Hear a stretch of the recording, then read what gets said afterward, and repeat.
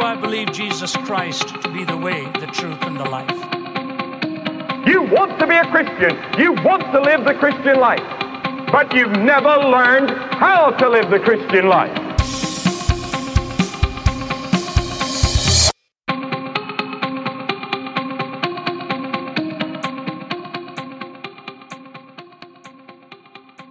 Now, it used to be that we talked about the weather, and I think nowadays we talk more about truckers in Ottawa, or even the effect that COVID has had on each one of us.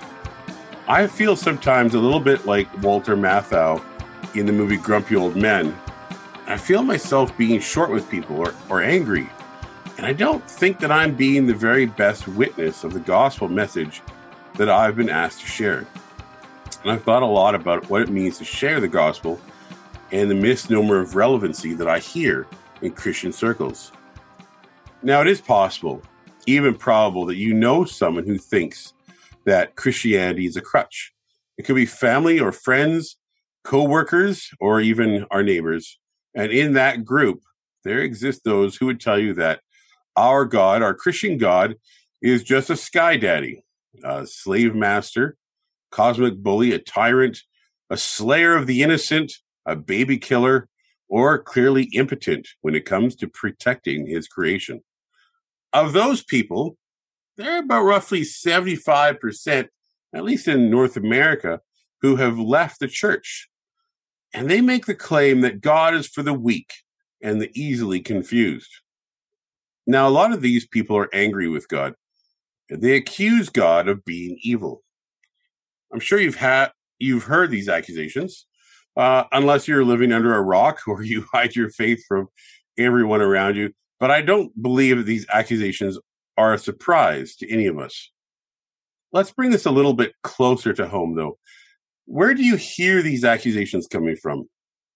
Could it be uncles, aunts, cousins, brothers, sisters, your parents, maybe your spouse, or even your children? Steven Weinberg, who's a physics professor at the University of Texas in Austin, said this: I personally feel the teaching of a modern science is corrosive to religious belief. And I'm all for that. If scientists can destroy the influence of religion on young people, then I think it may be the most important contribution that we can make. Richard Dawkins, who's an evolutionary biologist in Oxford, wrote that when one person suffers from a delusion, it's called insanity. But when many people suffer from a delusion, it's called religion. So do you feel deluded? Did you know that our universities today are telling their students that Christians are ignorant, stupid, insane, and wicked? How do they come to these kinds of conclusions? When people say they don't believe in God, we can ask them, what kind of God don't you believe in? And once they describe their version of God, you will very often find that you agree with them. You don't believe in that kind of God either. People reject some kind of caricature of God, and they compare him to a superhero or a mythical being like Zeus or Thor, or even a limited being which lives inside the universe with us and is just as morally corrupt as we are. They attribute this corrupted God thing to the God that we serve. And no wonder they don't believe. If those were my choices, I don't think I would believe either. So let's answer this question. Is God evil? So the God of the Old Testament is very often accused of pettiness, jealousy, being an unforgiving control freak, vindictive, a bloodthirsty ethnic cleanser, misogynistic, a homophobic bigot, a racist, or an infanticidal, megalomaniacal sadist. Wow. Why would you believe in that kind of a God anyway? In Isaiah 5, verse 20, we read, "Woe to those who call evil good and good evil, who exchange darkness for light and light for darkness, who put bitter for sweet and sweet for bitter." So what kind of God do we serve? And is people's anger justified? Is our God evil? Let's look at one of these accusations. Let's look at the unforgiving control freak. How could God sentence all of mankind to die? We talk about the original sin, or Adam's sin. With Adam, he knew that there would be a punishment for sin. Genesis 2:17 says, "But from the tree of the knowledge of good and evil, you should not eat." But then Adam sinned, didn't he? He sinned knowingly. Romans 5:19 says, "As through the one man's disobedience, the many were made sinners." So we received a sinful nature through Adam.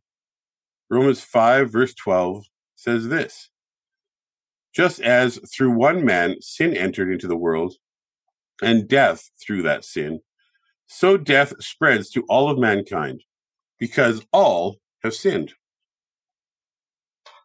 But you know what? This curse was erased through the birth of Jesus Christ. Jesus was the only man who was born without sin.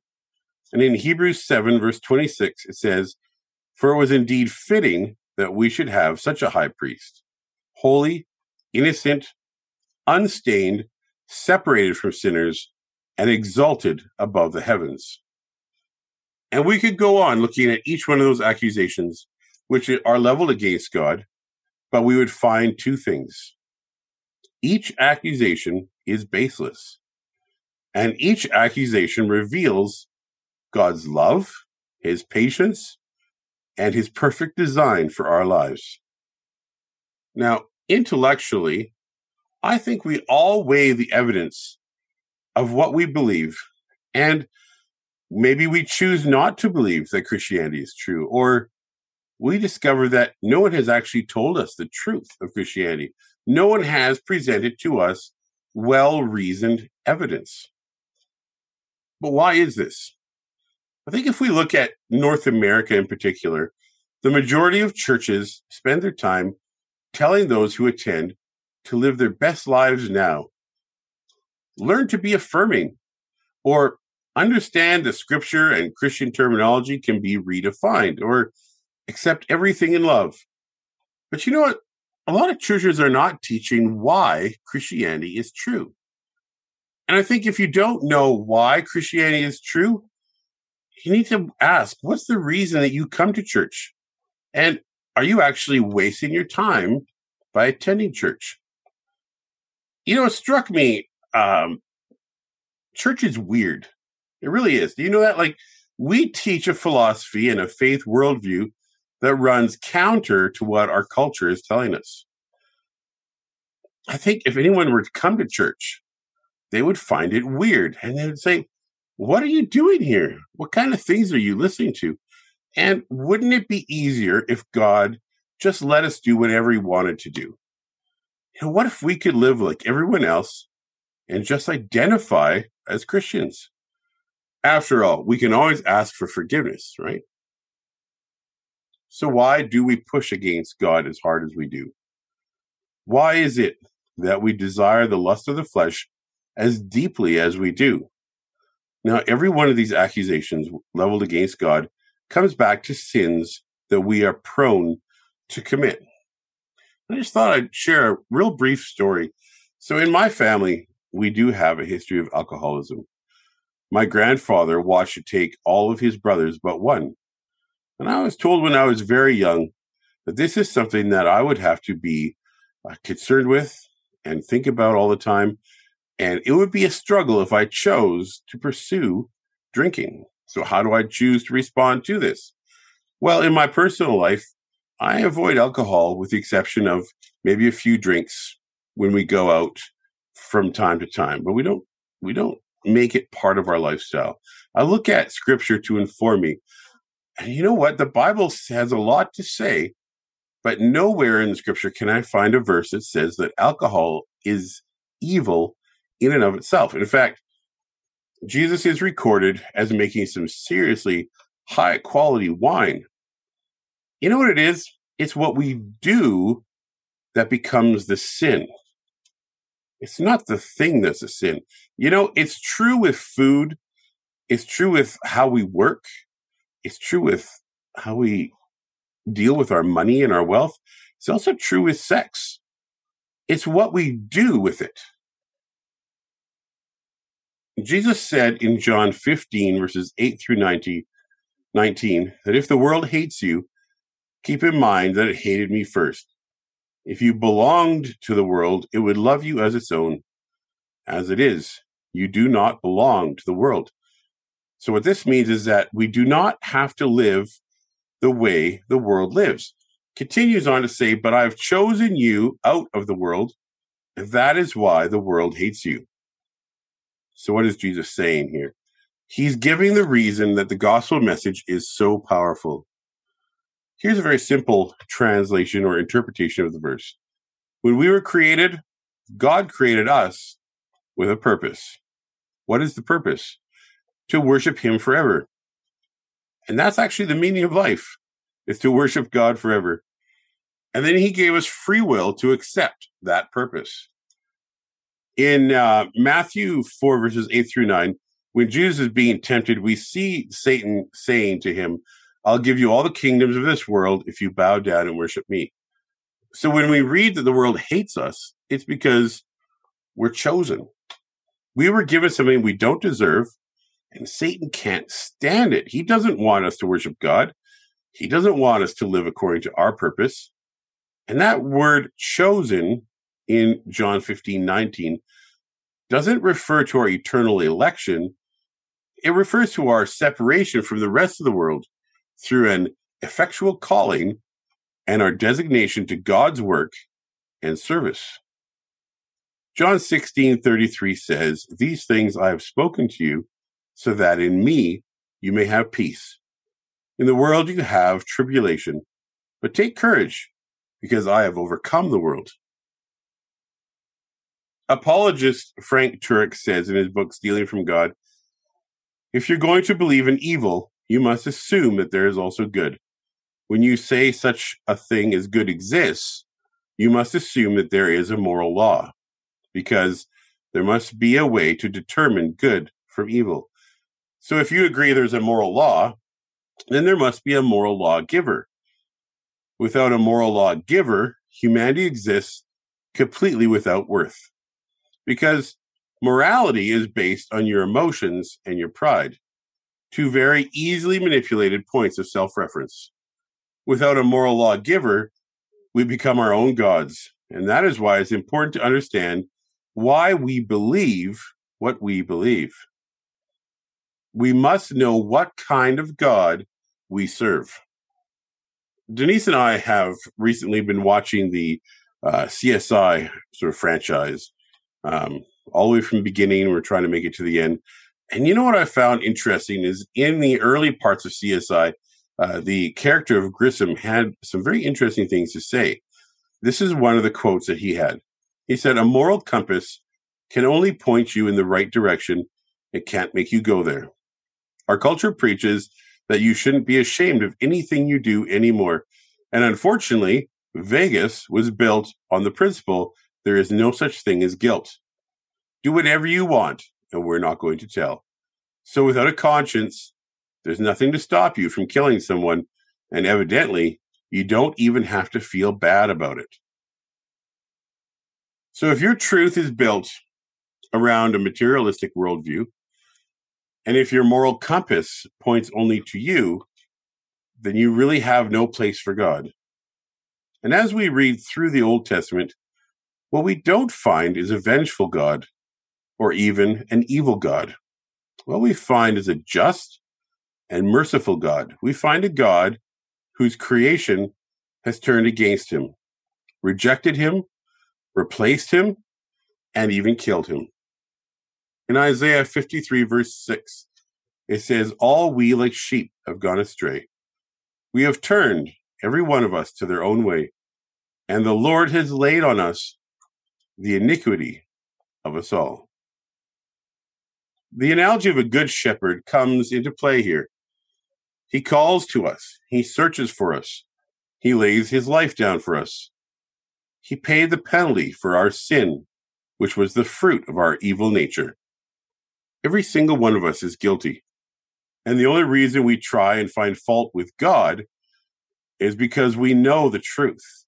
We know that we are guilty.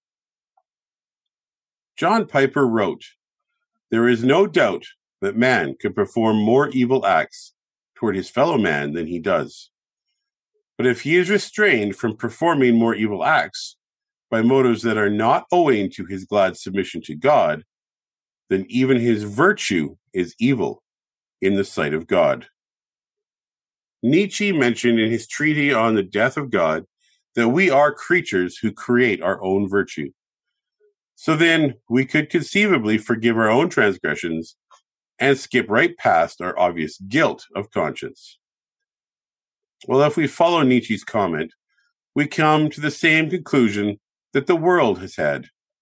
We come to the sermon which is preached by Disney to our kids: live your truth. When we flirt with a lie. In the search for a God, why would we choose to worship ourselves? There is no God, no philosophy, no worldview which can compare to our God. And why is that? That's because our God is truth. Our God is the originator of truth, the sustainer of truth. He's the embodiment of truth. The book of Romans details how our sin separates us from God, and that the fallen evil nature of man is not an inconvenience that we can easily ignore, or even a habit that we outgrow. The sinful nature of man is the reason Christ had to die for us. Without him, there is no salvation. Instead of being a bastion of self-righteousness, the church was meant to be a haven for sinners. But it's even more than that. I had a prof tell me one time that the church is a morgue for the dead, where the dead are raised to life. In Matthew 2, verse 17, Jesus says, "It is not those who are healthy who need a physician, but those who are sick. I did not come to call the righteous, but sinners." This is the God that we serve. You know, Pilate once asked Jesus, "What is truth?" And I think Christ was very clear on this point, wasn't he? In John 14:6, he says, "I am the way, the truth, and the life. No one comes to the Father except through me."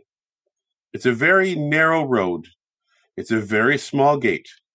And it is our job to be truth tellers, sharing the truth of Christ, the one true God, as lights in the darkness, as a city on the hill. I'm sure most of you have heard of Jordan Peterson, and he has said, it isn't that the Bible is true. It's that the Bible is the precondition for the manifestation of truth, which makes it way more than just truth. So listen, God still loves us, as he loves all of creation. But God's nature is perfect and sinless. That is why we are separated from him. As a result of our sinful nature, we are eternally separated from God. If God did not love us, why would he sustain us? Even those who reside in eternal separation from him are sustained by him, even though they are banished from his presence. An evil God does not prepare a way for us to spend eternity with him. An evil God does not dwell among us to share redemption with his creation. An evil God does not die for us to take away the burden of our sin. The cross shows that our God is a God of love and forgiveness, a God of perfection and mercy, unchanging, just, and the definition of truth. So that when we seek to define what is true, it pales and falls short in the presence of Christ. So what kind of God is our God? This is the God that we serve.